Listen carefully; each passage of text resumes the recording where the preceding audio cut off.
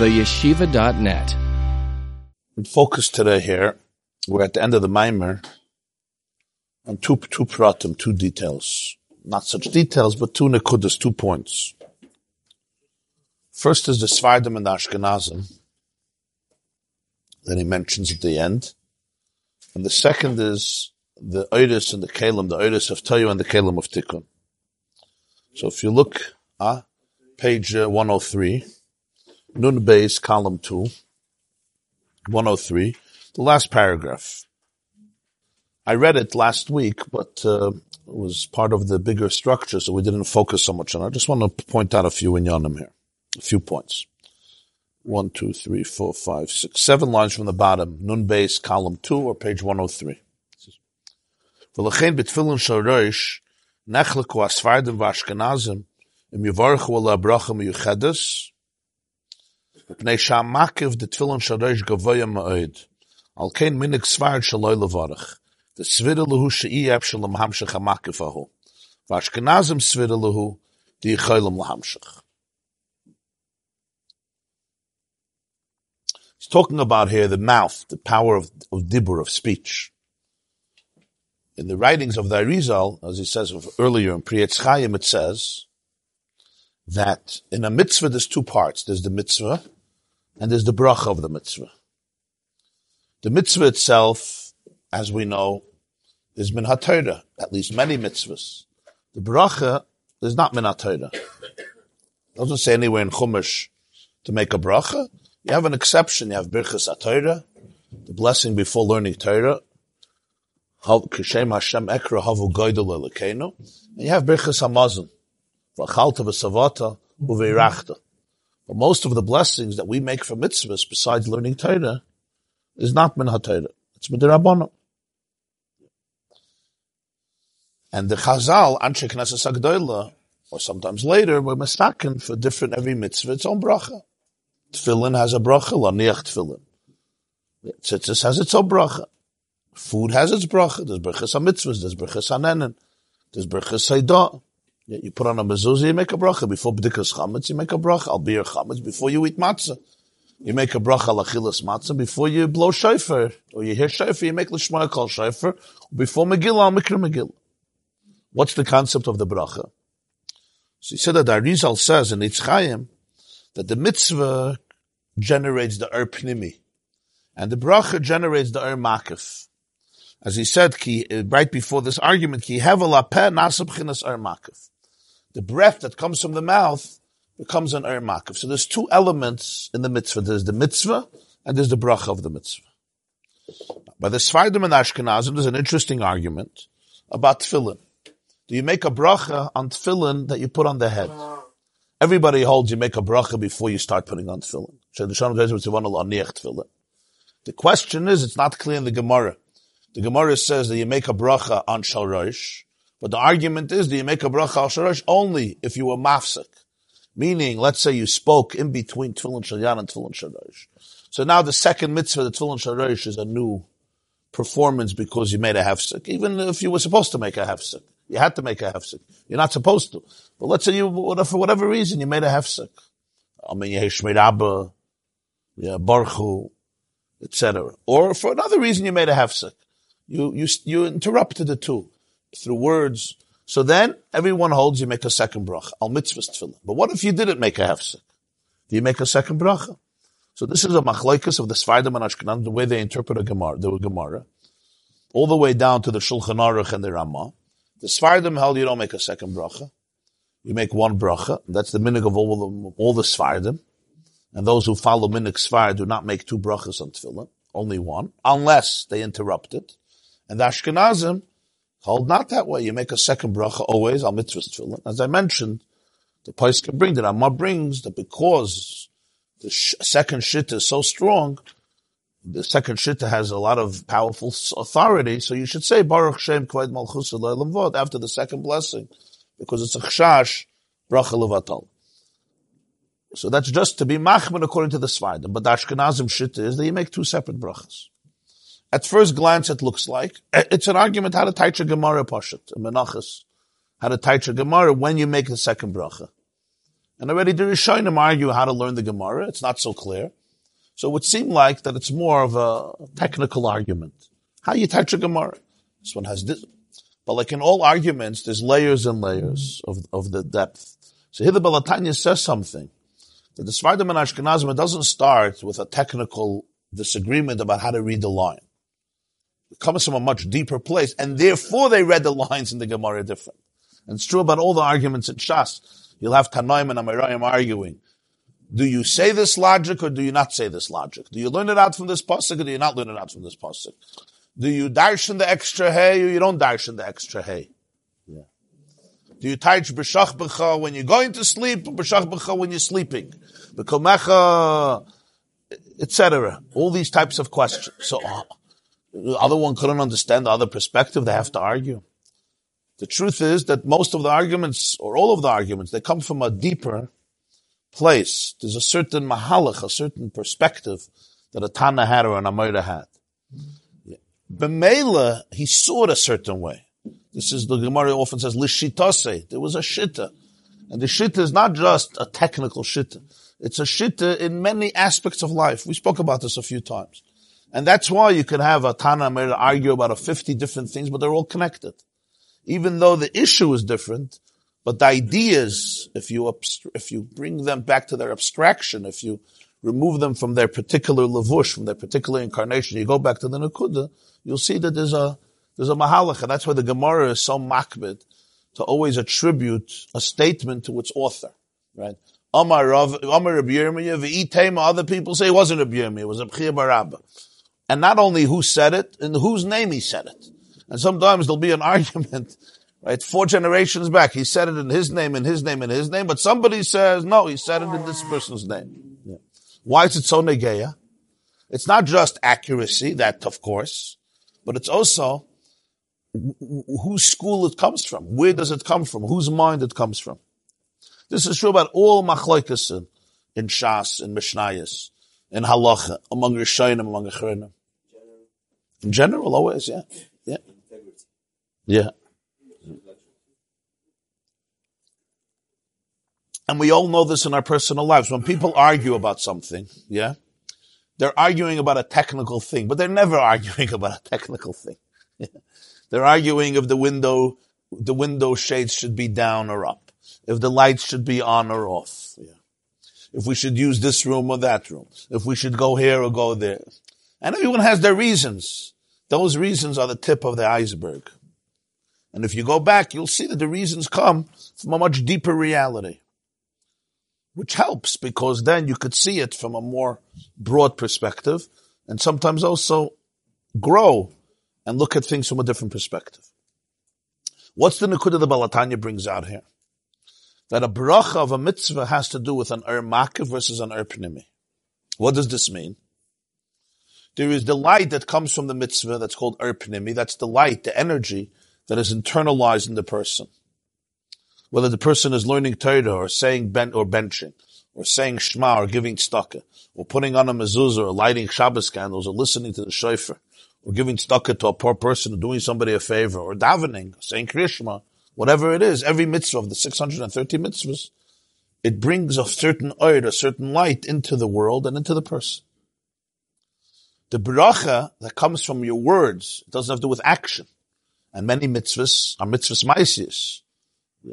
Whether I'm eating a Shabbos meal, or I'm eating in a sukkah, I'm listening to the shofar, or I'm shaking a lulav, or I'm putting on tefillin. But the bracha is always dibur, words. That's how you say a bracha.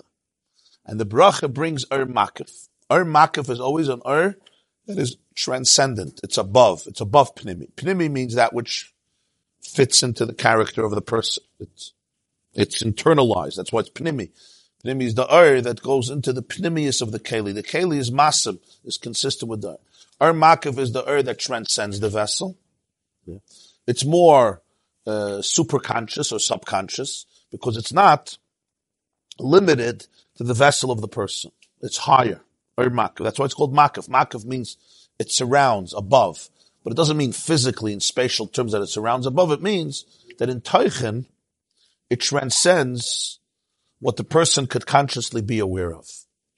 And the bracha is an invitation to that makif of the mitzvah. What's the connection to dibur? Why dibur? Why the bracha? He says, the Arizal says, hevel hapeh nasu b'chinas makif. The hevel hapeh. B'kitzur, we see that speech, words, have a power that is very powerful. And you'll see it, Balatanya says it in Torah, actually, Parshas B'Shalach. You see it, for example, somebody who's teaching. You could prepare a shir. We learned this also in the summer in the Maimon of Reb Hillel. You could be teaching, and you prepare the shir, and you know it. This happens all the time to anybody who's involved in this type of work. While you're saying it, as you're saying it, somehow, new ideas emerge that hours and hours of preparation, of thinking about it, of learning it, of harving in it, didn't give you. Somehow articulating it in words, even though you would think it's the last phase. This should not be the main thing. The words are just afterthought, and after understanding, and after experience, and after emotion, and after cognition, and after processing inside. Now you're just saying it. Dibur touches a place that is very deep in a person. Words, which is real reason for this is, we learned then in the Maimon of Reb Hillel, no, it's seifim betchilasam, that dibur, which is the first stage where it's going to somebody else outside of you, touches a place in you that you're unaware of. And it elicits a new force of energy or clarity or depth that you couldn't precipitate and have before on your own. This is just the koyach of dibur. And you'll see, every person while they're teaching, not always, but very often, as you're saying it, there's a new insight, a whole new perspective, a whole new depth that you didn't even realize before. Somebody has to be listening when you say it? Yeah. It's also true that when you say it to yourself, it's more powerful than when you think it to yourself. Right? Because when you're forced to articulate it, even to yourself, it's much more powerful. Like, sometimes you have to say something, yeah? Don't just think it. Say it. Say it. Say it to yourself. And you'll see, or you'll get stuck. It'll challenge you to make it clearer, because to get it from Machshava to Dibur is a very serious journey. It's a serious journey. It requires a lot of tzimtzum, requires a lot of articulation. So that's also true. And that's the first reason why Dibur has this power, because it articulates it. It forces you to structure it much more. Machshava is still elusive. You know, you could think everybody knows when you daydream, yeah? If anybody's daydreaming, you could testify right now. In 60 seconds, you could cover something that it takes 2 hours to say. Right? In your daydream, you could travel to Australia. You can come back. You can accomplish a lot of things. You can have 20 business meetings in your daydream of 1 minute. Now say it. Oh, that takes a long time. That's what real das is. Huh? Real das is. Sometimes you think you know. Yeah. It's not coming out. Exactly. So Dibur challenges you in that sense, and therefore it elicits more clarity. It demands more clarity. Like, what are you really trying to say? The same is true with writing. People have, it's very interesting. You can have a gewaldic idea, write it down, and you'll see very often you have no idea. There's nothing here to write. Because writing demands from you a real clarity, similar to Dibur. You have to articulate it. There's a sentence. You have to read it. Like, what am I saying here? Am I saying something? Am I repeating myself? How do you say it? Why is this doesn't belong here? This belongs in the beginning. There's something, however, even deeper that happens when you speak to somebody else.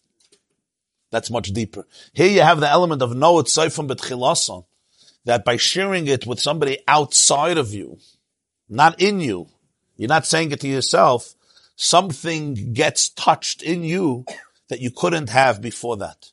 Because Saf Kol Sav, the deepest essence, comes out in the relationship with the other. And therefore, the Dibur brings forth a gush, a current, what's the word? A torrent, a flash flood, a flow of energy from within, and the same idea. That's much deeper. That's called Makif. So the Hevel HaDibur creates an it channels, it helps you tune in to an Makif of the mitzvah. Come the Ashkenazim and the Sfardim and they say, Tefillin shal yad, you can make a bracha. What about Tefillin Shel Rosh? Tefillin Shel Rosh, the Gemara says it's Kedusha greater than Shel Yad. That's why you change a Shel Yad to a Shel Rosh. You don't change Shel Rosh back to Shel Yad. You don't put, because Tefillin Shel Rosh is considered more holy than Tefillin Shel Yad. You first put on Tefillin Shel Yad, then you put on Tefillin Shel Rosh. In the morning it's brought in Halacha. You say it's brought in Paiskim. Yoitzer Or V'Orei Choshech. Many people by Yoitzer Or, they kiss Tefillin Shel Yad. V'Orei Choshech, they kiss Tefillin Shel Rosh. Yoitzer Or V'Orei Choshech. Now it's interesting. Light is higher than darkness. But here, the Tefillin Shel Yad is Or, and the Tefillin Shel Yad is Choshech. Tefillin Shel Rosh is Choshech. But the truth is, you can already see it in the words. Yoitzer Or V'Orei Choshech. Or is associated with Yoitzer, Yitzira. And Choshech is associated with Boire, with Bria. Bria is higher than Yitzira. The answer, of course, is that the darkness here is much higher than light. The reason it's dark is because it transcends the light and therefore it translates into darkness. It's like when the teacher is communicating a profound idea that is beyond your kalim, it translates as darkness, not because it's really dark, but because my vessels are too limited to appreciate it, so therefore I call it darkness. I'm in the dark. So sometimes I'm in the dark because there's no light. Sometimes I'm in the dark because there is so much light. And I can't grasp it. Sometimes somebody tells you more than your kalim can grasp, which may be the greatest favor for you. But it's called darkness because it's like I'm confused, I'm overwhelmed. What does it mean I'm overwhelmed? I don't have the kalim for this. I don't have a way to filter this and channel this into my identity. So Yoitzer, Yitzira is light. Boire is much higher, much more subtle, much more divine, much more infinite, so to speak. It's Choshech. Try looking at the sun in the middle of the day. Look at the sun. What do they say? The light is blinding. Yeah, it's dangerous for the eyes. It's not good. Light is blinding? I don't understand. The point is, do not look at the sun directly, not because there's no light there, but because there's too much light for your retina, for your eyes to appreciate. On the contrary, Chalila, it can damage it. The light becomes blinding. The light translates into darkness to the point that you close your eyes. In other words, the light causes a certain choshech. I can't see this. It's too much. I turn away.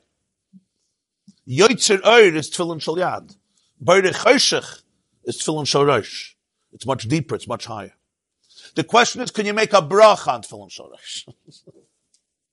So he says, the Ashkenazim holds, the Minik Svard is, you can't be mamshech that makif. That makif, there's nothing for you to do. Let it be. It's a makif that your words cannot get in touch with. It's too profound. Whenever you could make a bracha, it means that somehow you can access the makif. The Tefillin Shel Rosh is too of a deep makif for you to access. That's why you don't make a bracha. The Ashkenazim hold that you choylem lahamshech. You could be at mamshech. It could be they're, of course, arguing also what type of makif it is. If it's a makif that my words can access on some level, or it's a makif that I can only be silent. The keli for it is inactivity, silence.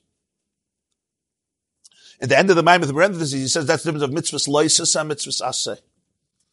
Mitzvahs loisasa are considered deeper than mitzvahs aseh. Why? Because mitzvahs aseh you can do. Mitzvahs loisasa you can't do. You could just remain silent. And that silence touches a much deeper place than activity, action. Because there's two types of passivity. There's an inaction that comes from passivity, I just don't do anything.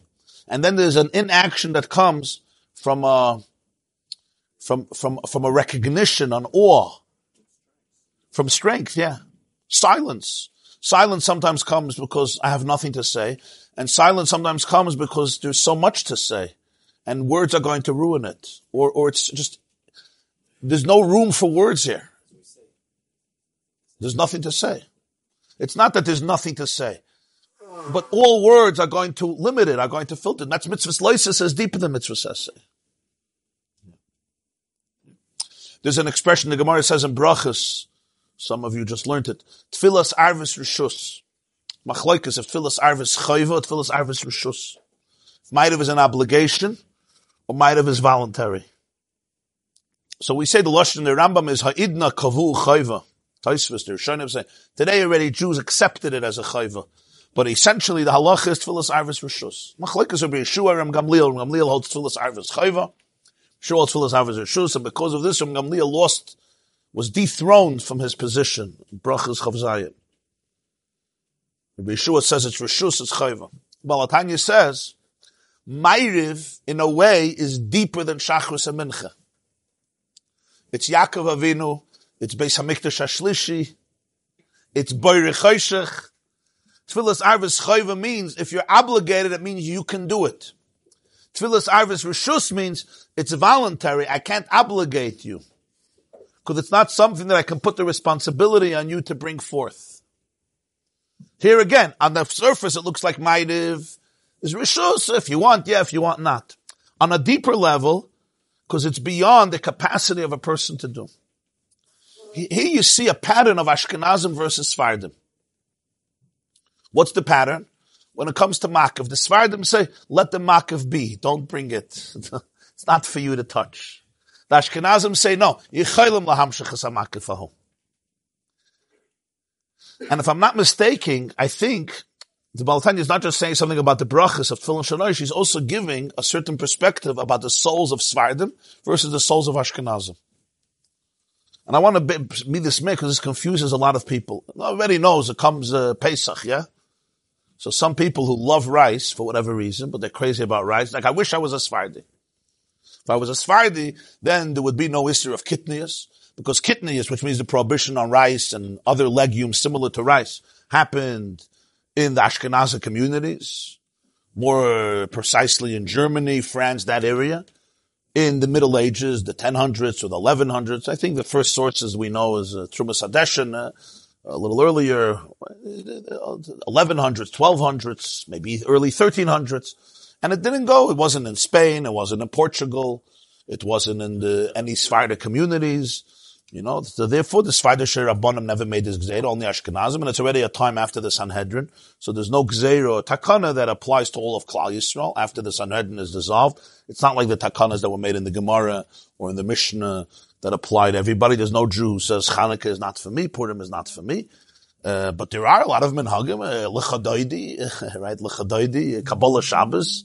Just giving an example, is a takana from the Arizal, from his Talmud Arizal. The yeshivas, they didn't do Kabbalah Shabbos. Even though that's a phenomenon that Kabbalah Shabbos took over the whole Jewish world.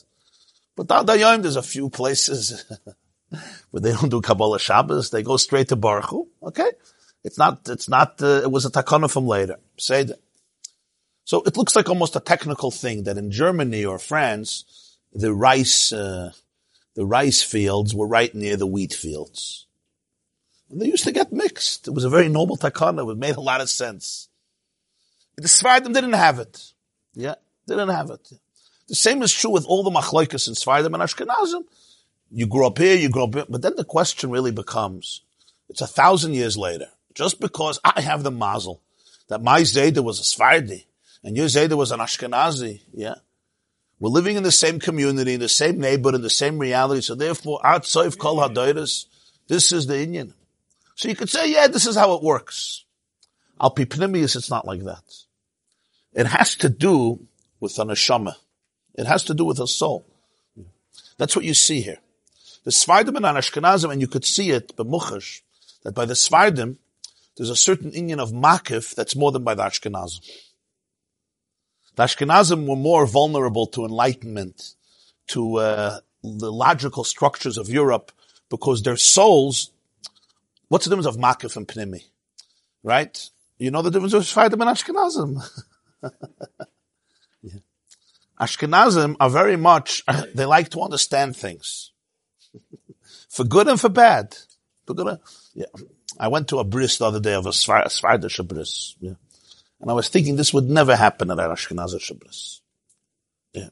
Now there's a bris, everybody's quiet, they wait for the baby comes in, kvate, moil, baruch haba, they finish, mazel tov, mazel tov, mazel tov, mazel tov. The Svardish bris, the baby came in, everybody sat down on the floor. Everybody was on the floor. They were screaming and hollering and crying and dancing and giggling. There was a certain freedom of uninhibitedness, expression. Ashkenazim have a very hard time with this. Go to an Ashkenazi bris. Go to Ashkenazi shul versus a Sephardic shul. So it's not just a culture thing. That's true. But it has to do, what's the difference of Makif and Pnimi? Makif is an that's above you. Pnimi is an that comes inside of you. So Ashkenazim believe Yichaylim lahamshich. They want to have some control over the Makif too. They believe they could. They could make a bracha for Shoresh. The Sephardim, they no bracha for Shoresh. Let the Makif be. It's completely above you. You see it in the concept of Emunah with Sephardim and Ashkenazim. What's Emunah? Emunah is a certain surrender to that which is transcendent. For Ashkenazim, it's difficult. It's at least more difficult. Comprehend and analyze and dissect very, very much. To the point of Meshigas. Sephardim, I don't mean to make generalization about every Ashkenazi, every Sephardi. And there's an inyan in this, there's a mile in this, there's a mile in this. So when it comes to halacha, the difference of Sephardim and Ashkenazim, it's not a technical thing. The technical thing is one layer of it. It's rooted in the shirish of the neshamas of how you relate to the energy of the world. And elu, there's the value in this, there's the truth in this, there's the truth in this. And here's a classic example for this. A bracha is makif. Tefillin shal yad is a lower makif. Tefillin shal rosh is a higher makif. The Sephardim say there's no way you could be at mamshech. Just put on the tefillin, do not make a bracha. It'll become part of the first bracha. And to Ashkenazim say, this is lechatchila. Again, if you made a hefsek, you have to make a bracha according to everybody. And Ashkenazim say, yichaylam lahamshech. It's a type of makif that they tuned into. It's obviously a machlokes what type of makif it is. That itself is the argument. But they tuned into the makif that we could somehow access. When the Sephardim don't make it bracha, they're not mamshech anything of the It can't, they're not mamshech it. Of course it's there. Svir, of course. We're not racists here. We're not Ashkenazic racists here. The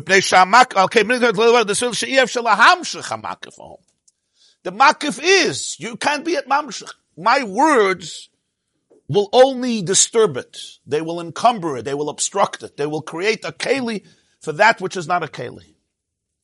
Even in makif, there's different. There's a makif we learned in the Maimer and V'zei Sabrach. Remember, there's makif ha'karev, a makif ha'rochik, right? There's the makif of levushim. There's the makif of bias. A levush is also beyond you. My talis doesn't have to go into me, doesn't have to be exact measurement. It covers you, but it's still some relatable to your body. Certainly other garments. A bias, a house, it could be a big house. It's a completely different makif. In makif itself, there's makifim that are your own, and then there's makifim that are completely above. Like we all know there's makifim, there's things that are very, very intense, but we have some inkling into it, and then there are makifim that are completely even beyond recognition. Like you may go your whole life and not know this part of you. There's parts of your to use psychological language, there's parts of your subconscious that somehow filter into your consciousness at some point or another, at least a glimmer of it. Both positive and not, both ways. But then there's parts of you that you're just, you're clueless. And it's maybe good that way, because it would be too much. There's certain things, your brain just closes the lid. This is not coming to the fore. It's a different level of makif. It's just a different level of makif. So this is the machlokes of Sephardim and Ashkenazim that he brings in. Yeah, by Sephardim you see a lot of zgulas, you see a lot of brachas. In the Chanami, you see a lot of, by Sephardim, a lot of Amunas Tzadikim, right? You see by Sephardim very strong. Yeah. You saw by Sephardim also the Haskalah of Europe, the Enlightenment of Europe didn't affect them the same way. Reform, conservative Judaism didn't hit the Sephardic communities. Why not? What's reform? Reform is, we're going to reform Judaism. We're going to make it beautiful. We're going to make it work. Some of them had very good intentions. They felt in Germany of the 1800s, the first Reform rabbi was a man named Abraham Jacobson, the Zayda. I'm just joking. Same last name. I think in Hamburg, he opened up in 1800 or 1808, the first Reform what some Rabbanim called cathedral, with the organs and the choirs and the rabbis dressed like the galachim and the sermons, etc. Right? A lot of them had good intentions. They said, listen, there's a new generation. Napoleon destroyed the ghetto. We have to fit in. We want to be good Germans. Anti-Semitism will cease. You got to change things. You got to make Judaism that makes sense. It works. It fits into the culture. Take a Sephardi to a Reform synagogue. He'll run away. Maybe he won't do things on Shabbos that you have to do. But if you're taking me to a shul, take me to the real thing. Don't manipulate it. Huh? Yeah, not if you had a chinuch, I'm saying. But it was ground that was more fertile. It was more fertile for that type of change. Because it has to make sense. It has to be internalized, which has tremendous milas. There's the Ashkenazic way of learning and the Sephardic way of learning. Also very interesting. Sometimes Ashkenazim will go into the world of pilpul in ways that Sephardim will not do it. Ashkenazim will make themselves crazy. Right? They'll analyze and dissect in ways that Sephardim often, it's a different, Nusach HaTfilah. Nusach HaTfilah is very different. So the Nusach HaTfilah, okay, so this is already on a much deeper level, but the changes of Nusach Sfard and Nusach Ashkenaz are all connected to the difference in the Zaydas HaMizrach, In Sfard Gufa, there's a lot of Nuschayas. Here he's bringing out one nekuda that you see about how they dealt with Makif. Fascinating nekuda. And because it's taka different neshama, so then sometimes you need a different avodah. It's not a bad or good. That's what we say. Elu ve'elu divrei. This is machlokes of Rishonim. It's not elu ve'elu divrei lekim chayim. There's a nekuda in emes in this and an emes in this. You go through all the argument between Sephardim and Ashkenazim. It does not begin with a technical thing. If they lived here, they lived there, and therefore this happened, and the rabbi decided to be machman, and here he decided to be mekel, and he decided to, because you get to eat rice for Pesach, you have to get up Rosh Chodesh Elul for slichas. Quid per quo. You can eat rice, but you can't sleep a whole Elul. We can't eat rice, but we could sleep till 2 days before Rosh Hashanah. As somebody once told me, he says he wishes he could swap. He would give up the rice, and he would love to sleep a whole Elul.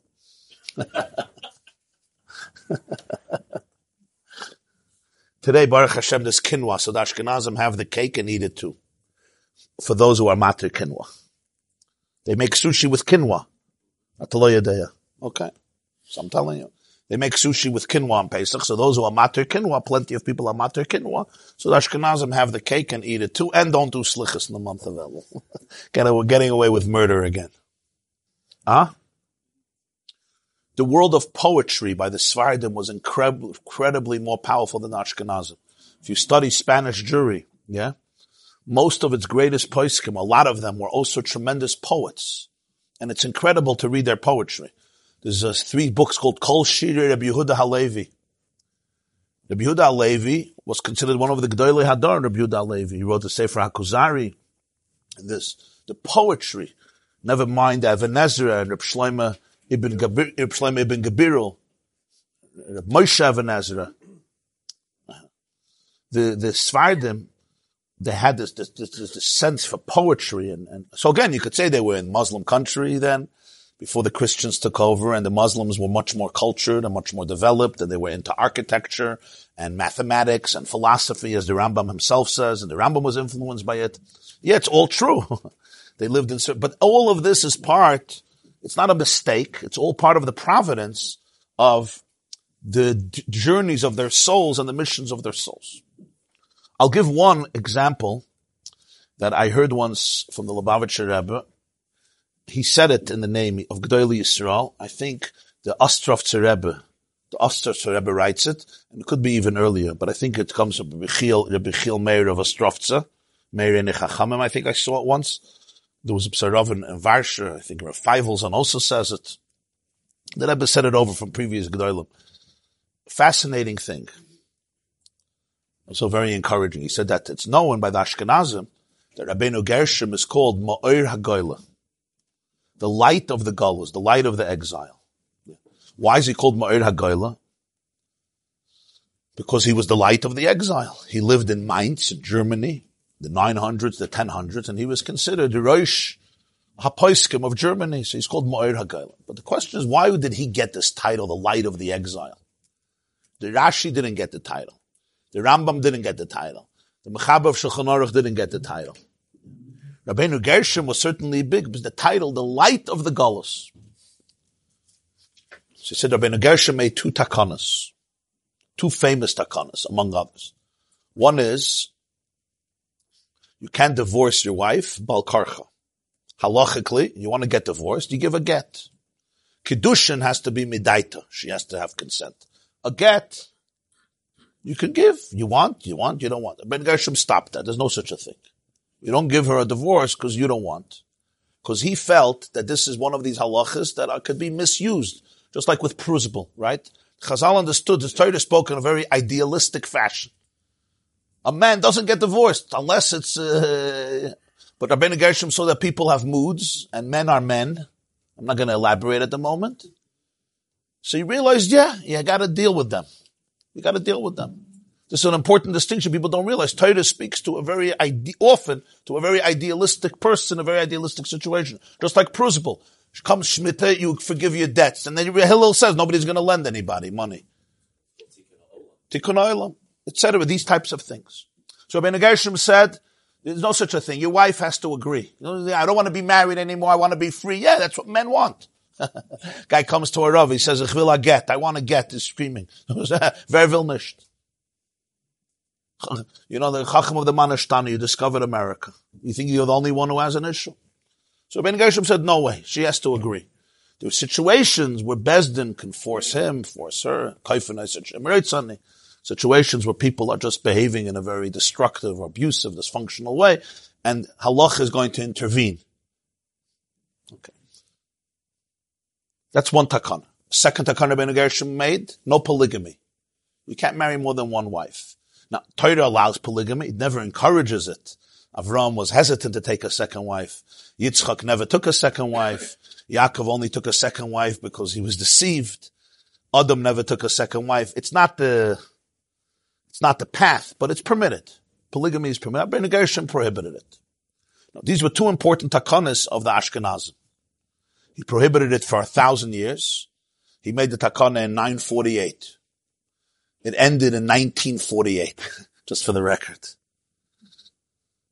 Yeah, 1948. Yeah. The beginning of Even HaEzer, the Poskim in the beginning of Ramon, the beginning of Even HaEzer, 1,000 years not to marry two wives, ended in 1948, because he lived in the 10th century, 948.